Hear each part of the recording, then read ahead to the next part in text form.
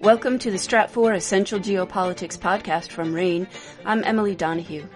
This month, the Spanish government announced a plan to spend some 70 billion euros in EU funds over the next 3 years.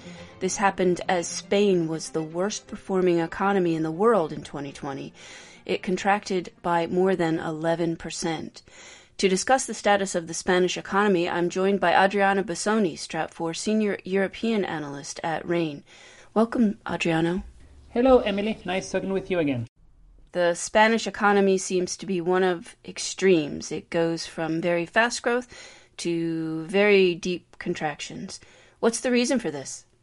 Yeah, as you point out, the Spanish economy has been on a roller coaster over the past 4 decades.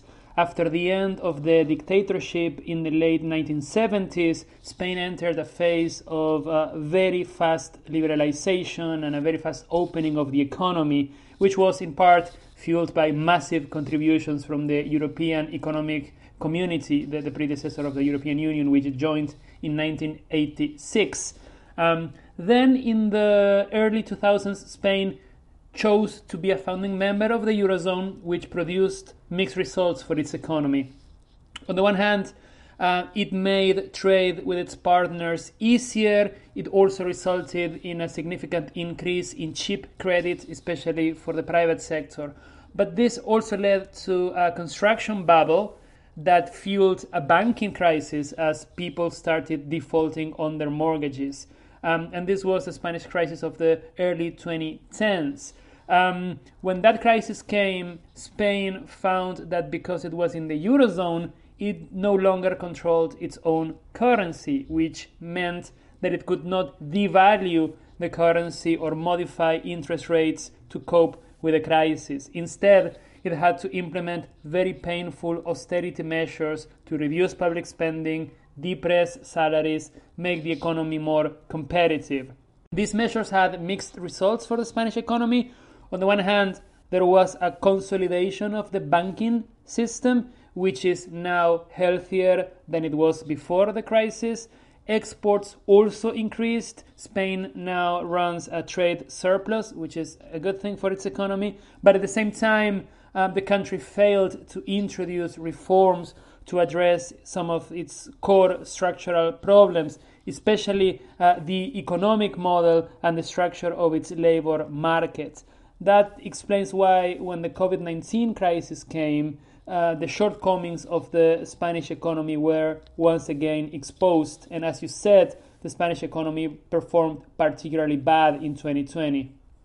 Adriano, why did the COVID crisis hit Spain so hard? Well, this happened because of a combination of factors, some of which are connected to Spain's economic model. Spain has what experts call a dual labor market. On the one hand, permanent workers under stable contracts are protected by legislation and laying them off is often expensive. But on the other hand, there is a significant sector of the labor market that is in poorly paid temporary contracts with little protection. This means that a significant sector of the population cannot access credit, make long-term plans, or make unexpected expenditures. Then there is the structure of the Spanish economy, which is heavily dependent on activities such as tourism, which have a significant degree of seasonality and tend to rely on short-term contracts or even on off-the-books activities. Of course, while agriculture is not as important as tourism, it also relies on seasonal contracts and illegal workers. This marks a contrast with countries like France, for instance, which also relies heavily on tourism but has a much lower proportion of workers under precarious conditions. Then there is also the fact that around 90% of businesses in Spain have 5 workers or less, and many of them focus on activities such as accommodation, food and drinks, and so on, which are also dependent on tourism. Small companies have fewer means to react to a significant contraction in demand, such as the one that we saw in 2020 because of the lockdown measures. They tend to rely on temporary workers, which are the first to be fired if there is a crisis. they find it harder to get credits or loans than larger companies. So this explains why lockdown measures, which severely depressed demand in Spain, did so much damage to SMEs. And then there's a final factor that is often overlooked, which is the fact that the labor market is particularly bad for young workers. Spain has a very high rate of youth unemployment because many young people work under temporary contracts. Spain also has the highest dropout rate in the EU, and Spanish students often perform below average on international assessments of education performance. This means that there are thousands of young people who do not have enough qualifications to find a decent job with a decent salary in the Spanish economy. Adriano, we've talked about the past, but what are the prospects for the Spanish economy now? Well, Prime Minister Pedro Sanchez said that the disbursement of some 140 billion euros, yes, that's billion with a B, in EU funds represent a historic opportunity for Spain, especially because half of that money will take the shape of grants that do not need to be repaid. And Madrid is focusing on spending a significant amount of that money on the energy transition and digitalization, which opens the door to a significant modernization of the Spanish economy. But the problem is that Spain also faces significant challenges.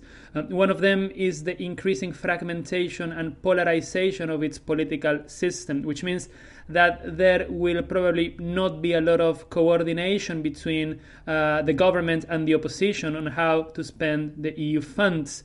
If Sanchez is correct, and this is the modern-day equivalent of the Marshall Plan for Spain, then the reforms should be decided and implemented by consensus, which seems improbable in the current political climate in Spain. Then there is the issue of how to modernize the Spanish economy to prepare it for its future challenges. As I said before, this includes reforms in the education system to reduce the dropout rate, to give young people the necessary skills to find good jobs. And of course, Spain will continue to rely heavily on tourism because it has the perfect conditions for it. I am not saying that tourism in itself is bad, but that sector could use some modernization as well to generate more added value. And I don't want to end on a gloomy note, but we also need to keep in mind that Spain, like the rest of Europe, is facing a massive demographic challenge.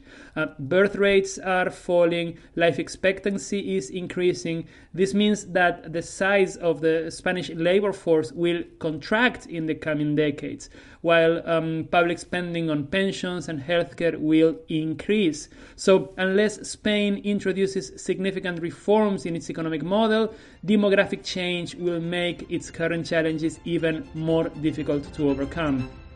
Adriano Bosoni is Stratfor Senior European Analyst at RANE. Thank you, Adriano. Thank you, Emily. You can stay up to date on Stratfor's analysis of Spain and so much more. Sign up for the free newsletter today. Go to worldview.stratfor.com. That's worldview.stratfor.com. I'm Emily Donahue. Thanks for listening.